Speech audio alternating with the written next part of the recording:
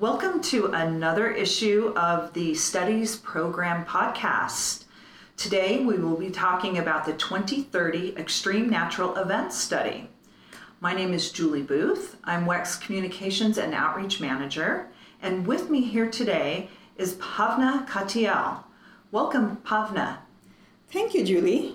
Why don't you tell us a little bit about yourself and about the study? Sure, I'm Pavna Katiel, a senior engineer at WEC, and this study was a team effort between WEC staff and our advisory group under a study subcommittee. And this also included our manager from System Stability's Enoch Davis in the effort.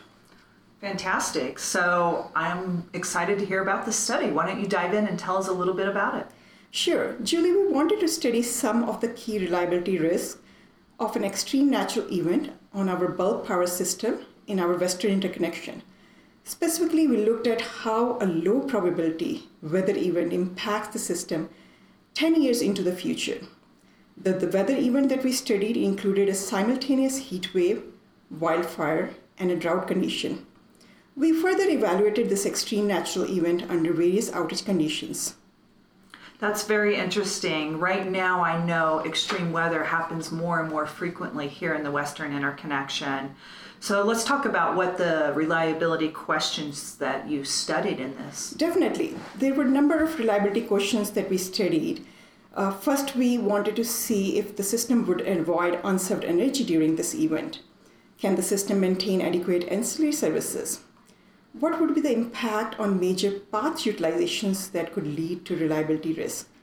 Can the system respond to transmission outages while maintaining voltage and frequency response within limits? Now for the real important question. Tell our listeners why this study matters. As you know, Western Interconnection has been experiencing challenges due to extreme weather events, which are becoming more frequent and more severe in intensity lately due to climate change. The resource mix is also changing and including higher renewables, which are intermittent energy sources, which adds more variability to the system. These factors combined have further highlighted the need for us to study extreme events, which can cause widespread impact to our bulk power system. That's fantastic. I'm excited to read the findings of the report. So now let's dive a little deeper into this study. So why don't you tell us what you found in your analyses? Definitely. I'm glad you asked that because we observed a number of risks to the system during these extreme events. First, we observed many regions experience unserved energy and for a number of hours, especially during evening hours when solar generation was ramping down. Then we further saw that ancillary services requirements were not met for many regions. There was less energy available to export to neighboring regions. Some interregional transmission flows approached their rated limits.